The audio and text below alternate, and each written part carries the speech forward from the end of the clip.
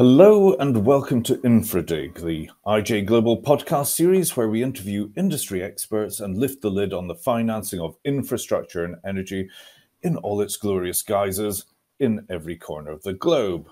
I am Angus Leslie Melville, editorial director of IJGlobal, Infrastructure Journal, and today I have with me Dr. Tim Stone CBE, who is internationally renowned in nuclear circles, and he will again be talking with us about baseload energy.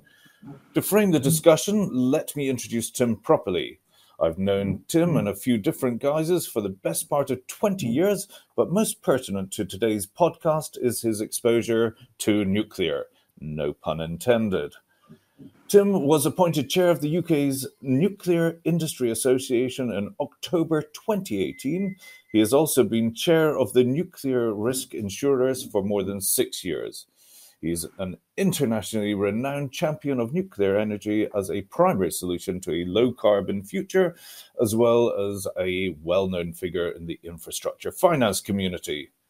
Now, last week, in the first of this three-part series of podcasts on nuclear energy, Tim focused a good deal on the UK's need to invest a lot, and invest fast in nuclear to keep the lights on and hit net zero. We also went through a round robin of international developments and discussed the impact of hydrogen and offshore wind. If you want to tune into that podcast, the first in the series, I'm sure you'll find it somewhere on whatever platform you happen to be using. For today's podcast, we are taking a look into the financing of nuclear and then small nuclear reactor technology. For now, Tim, how on earth is the UK going to finance all this nuclear investment? As you pointed out last week, nuclear currently provides almost 1/5 of today's baseload energy, and the other 4/5 needs to be replaced before 2050, I think it was, you said. That's a lot of investment, and I'm guessing that regulated asset-based model is about to be mentioned. Tim. Angus, good morning. Yes, you're quite right. RAB is about to be mentioned because there's some legislation currently going through Parliament which will enable RAB to be used to finance nuclear power stations, but also, I think in due course, infrastructure more widely. We've seen it used, as we all know, with Thames Tideway, and of course it's behind all the investment in water and other forms of regulated assets, really since privatisation. So there's a long history there. The critical reason why it's so important for nuclear is that, certainly for the large reactors anyway, there's a huge sensitivity of the cost of electricity to the cost of capital. So to get a very crude cigarette packet estimate, if we're allowed to do that these days, for a gigawatt scale reactor, like the sort of things down at Hinkley, for every percentage point variation in the cost of capital, the electricity price on the CFD mechanisms changes by about £13 a megawatt hour. Now let's just stand back and think about that, because for every billion of capex, it changes by about £8. So this is hugely sensitive. And the question you have to ask yourself is really, what do you gain from having a high cost of capital? Now, since you and I first met in PFI days, one of the logical underpinnings of PFI was that the higher cost of capital was outweighed by the risk reduction and the competence that the private sector brought in. So there was a trade-off. So in return to that higher cost of capital and public sector cost of capital, risk reduction actually brought the lifetime cost down. There is no such trade-off for large nuclear power stations. All that happens if you have a high cost of capital is you have a high cost of electricity. So you can think of a high cost of capital as an unintended and unnecessary tax on energy prices in the future. So the use of RAB, once it goes through Parliament, should bring the cost of electricity from the large power stations down from £90, for example, with Hinkley, £92.50, down to somewhere between £40 and £60 for that sort of piece of equipment. And in due course, we might even see it go considerably lower. So we are getting to the point now where, with a RAB financing, you end up with nuclear-powered electricity, which is pretty much cost competitive with any other form of energy, at which point we can then have a sensible conversation about the system. But that was a long answer to a short question. But RAB is absolutely heading this way, and we have to think about this, as I said, in terms of what would otherwise be an utterly unnecessary and damaging tax on energy cost, where that tax doesn't in fact even go back into pay for public services. So yes, that's the starting point. Well, the one question I wanted to ask about, and I believe on the 16th of March, the UK government's hosting a seminar to look at the RAB model for nuclear. I think I'm right on that, aren't I? Sure. One thing I'm keen to know your view on, what's the incentive to maintain economic efficiency under the RAB model? Right, well, let's look at what drives economic efficiency. And for a nuclear power station, it's really two things. It's building the thing to time and cost, and then once it's running it basically flat out.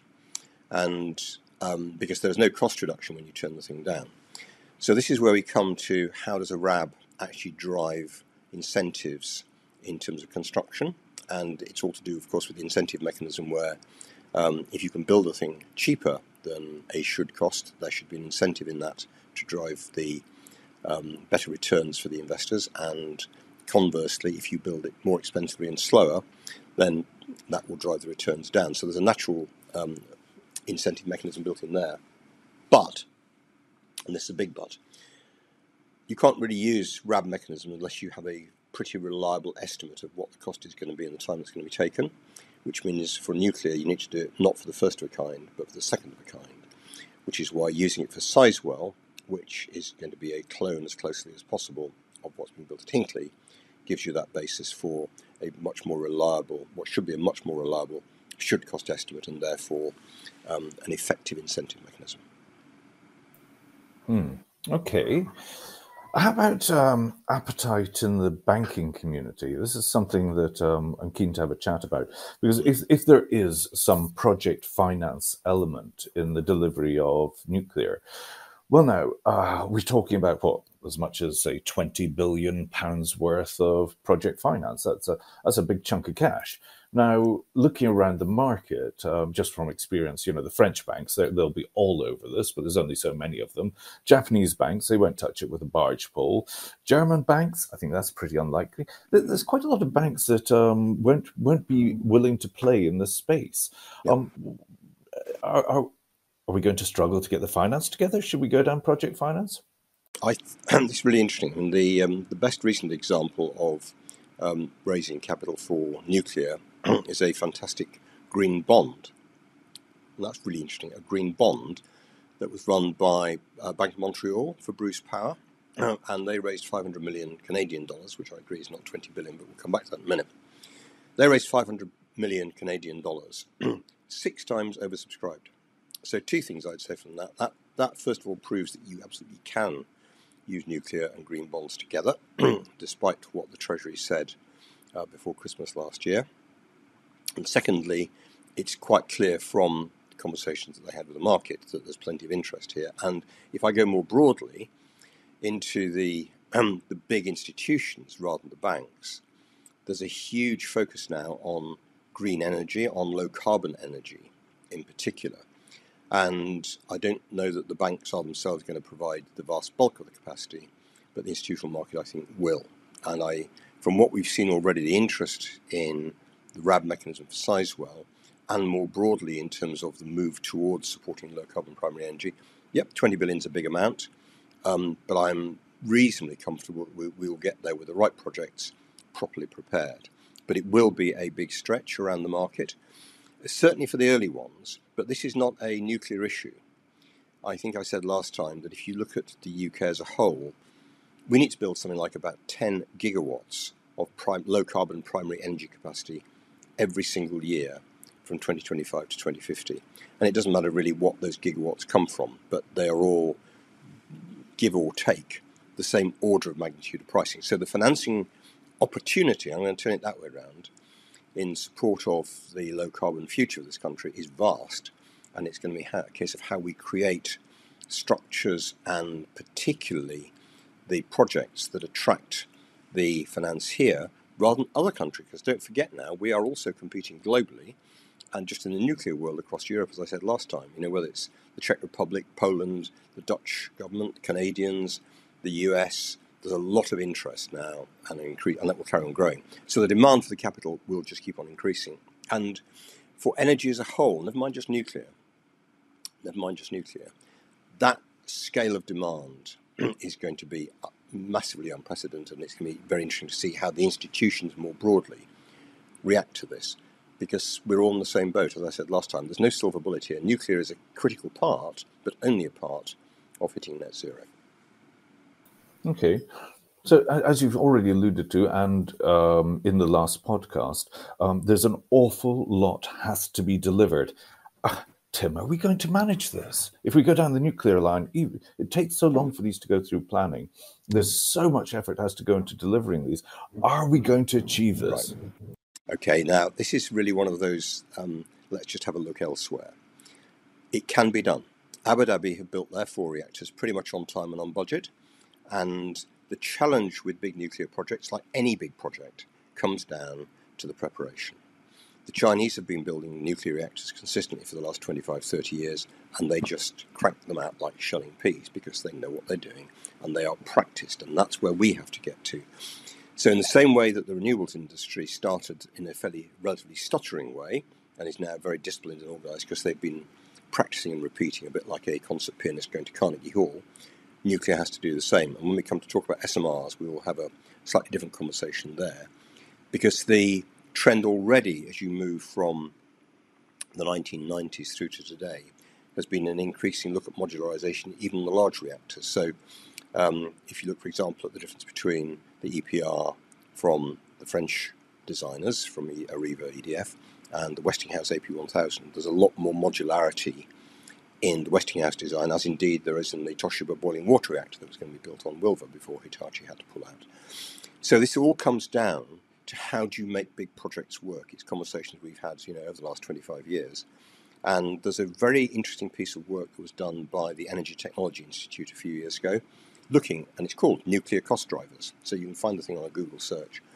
And astonishingly, having looked at everything that had been built post 3 Mile Island and having talked to project managers who built the projects around the world, one of the profound conclusions they came to was that the biggest determinant as to whether you build on time and on cost was the extent to which the engineering drawings are complete at the point that you start work. Well, gosh, what a surprise that was.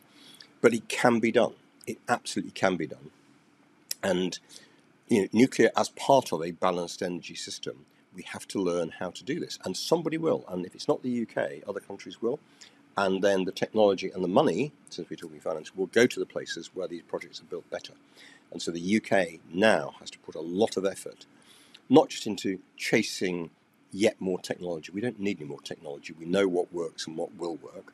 We just need to get on with building. And the target now, the optimization target at a national level, should be gigawatts a year under a price cap. So basically anything under £60 a megawatt hour, just build it. Just build it as fast as you can. And for the people who are looking at future projects and future technical designs, detailed designs, it has to be about how do you do this really quickly and take out construction cost, how do you take out every penny of unnecessary cost and just collapse the timescales. I want to pick on your point about permitting because this is a huge issue. The whole process for both licensing and planning applications, particularly planning applications, is in need of a pretty serious look. The regulators are already looking at how they can work together between different countries and take the licensing work that has been done in one country to inform the licensing process in another and speed that up. But the planning process, my goodness gracious, if you look back at what happened with Hinkley, is about 50,000 pages of submission altogether. 20,000, I think it was 20,000 submission and 30,000 pages of appendices. But it's profoundly stupid. You do not need that for big nationally significant infrastructure. Once the government's decided that we need to do stuff and we know where the sites are, yes, there has to be a proper planning process that allows a proper discourse. But fundamentally, we can't have that sort of process for smaller projects. You can't have that sort of process for the big wind projects that we're going to need as well, the big solar projects we're going to need. Everybody in the energy sector will, I think, now come together to look at how we can drive a much better, and better in terms of outcome for citizens, how we can drive a better permitting process. Well, you kind of anticipated a question of mine, but when you mentioned Carnegie Hall, it did make me think of the old joke of the tourists saying, how do you get to Carnegie Hall? Practice. And yes, indeed, the more practice we have, the better people will be at delivering these. And yes, we're in competition against the rest of the world. But the question you anticipated was that planning in Abu Dhabi and China is very, very different to what we have to deal with here in the UK. It absolutely is. But it doesn't mean that you have to have the planning process we have now. It wasn't set up in 2007-8 for speed. That was just not an issue at the time. At the time, it was about how do we have a nationally significant infrastructure planning process which would pass the political muster. The political test now is very different. It's about how do we build an energy system for the future of our children and grandchildren that's economically efficient, and that means pace. So the question is, and it's a political question really, what do you do at a national political level about designing a planning process, a permitting process more broadly, that does what's necessary for the public, but at the same time protects them from its abuse in terms of slowing the process down unnecessarily. So there's a big political conversation to be had, but I'm as clear as day sitting here that the process we have now is way too cumbersome and just was not even built for comfort, let alone speed.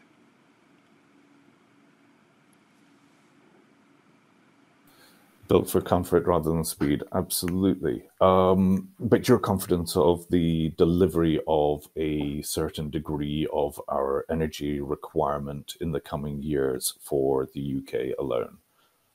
Yes, I am.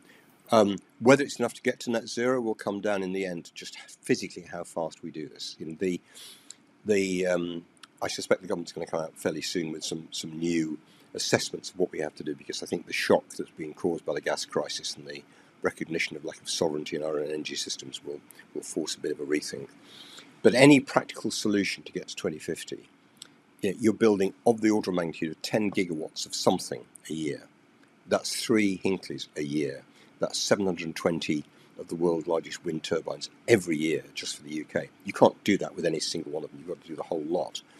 And that sheer physical build process has got to be as slick as possible, and you can't have it held up for years at a time with a planning process where the consequence of that planning process, the cost of that planning process, will be translated into the achievement of net zero or not, and indeed perhaps even the efficiency of the energy sector in 2050 and the competitiveness of our economy. This is a really big national scale issue, and people have compared it to a wartime challenge. I think that's, in current circumstances, a bit unnecessary. But it is certainly the biggest challenge we've had since the Industrial Revolution. And this is where British creativity and resolve has got to come to the fore, and we need some leadership from politicians that gives us the cover to just get on and do this stuff in a sensible way. Right then, that's big nuclear, and I think that kind of leads us rather nicely onto the smaller end of the scale. Small modular reactors, SMRs. Now, that's something there's been a lot of talk about over the years and some more recent developments. Last week, you mentioned the modular approach is being taken on nuclear, comparing it to the installation of new McDonald's burger joints. You lay the foundations, water in over there, water out over there, electrics fed in the left-hand corner, slap a lid on it, and you're flipping burgers in the blink of an eye. Is it really that easy for SMRs, Tim? It's not quite as easy as that, but the principle is still exactly the same. It's important to realise that a small modular reactor actually on its own doesn't get you anywhere. The reactor is just the kettle that boils the water to spin the turbine, spin the generator. So it's small modular power stations. And there are a number of real advantages of SMRs as they're being developed. The first one is that the vast bulk of the work happens in a factory in properly tightly controlled conditions, as opposed to out on a rainy, windy site with all the assembly happening by hand. Second thing is that for the smaller reactors, you could put a reactor in a module. You could put the turbines and generator in a module. And if you can build all that in a factory, you can parallelize, if that is a word, factory construction, but you can't parallelize on site. So you can actually be building the components, the big components, in the factories and then delivering them to site and assembling them on site relatively quickly. The challenge, of course, going back to the first podcast, is that we need about 10 gigawatts a year every single year for 25 years of low-carbon primary energy. And it is that pace and scale that's the issue. So a different approach to avoiding stick-built construction is exactly what we need. And in addition to that, there are quite a lot of sites which aren't suitable for the big gigawatt scale reactors. There's plenty more sites where smaller reactors might work. And the other point too is that by having a larger number of smaller reactors around, you're distributing any sort of risk to the transmission system. You're reducing the number of single points of failure. And the final thing that really matters here, of course, is that the unit cost of one of these things is a fraction of the gigawatt scale one. So it makes the financing of them, which is where we started this, much easier.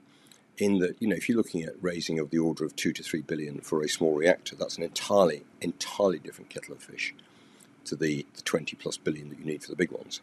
So lots of advantages, and we're now getting to a stage where, with the lead of Rolls-Royce, who are building a small modular power station, not just a reactor, but the entire shooting match, that's the direction of travel. Others are now looking to copy that, and I actually heard somebody talking to me in private the other week, I won't say who it was, but actually talking about trying to get down the time on site to around 2 years or a bit under. So from the minute that concrete pad is in place, under 2 years later, they'll be starting commissioning, ready to start generating. So there's a very different approach here. And of course, going with that is that if you reduce the time on site, your working capital demands are much shorter, which again reduces the sensitivity to the cost of capital. So there's lots and lots and lots of advantages to complementing the big ones, which we can build in the short term, with fleets of little ones in the medium term. So very, very interesting opportunities. And without pausing to take a breath, this is already going at a rate of knots in Canada. Ontario Power Group, just before Christmas, announced a deal with GE for their 300 megawatt boiling water reactor. Very simple piece of kit, built, designed from an earlier licensed unit, so it should be faster to license in Canada.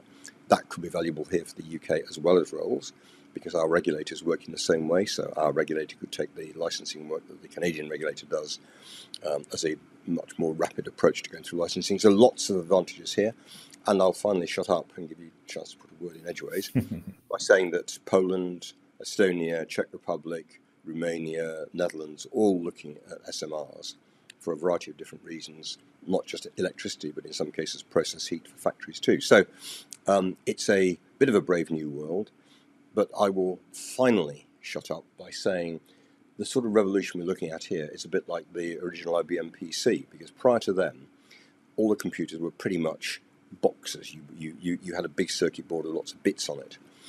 IBM produced the idea of a motherboard, and the motherboard was a printed circuit board that was basically the size of the PC, and there was a socket in there where the processor went. There was another socket where the graphic card went. There was another socket where the sound card went, and another socket where the network card went, and those sockets were standard, and it meant that you could just plug things together and assemble your own version of the PC very quickly.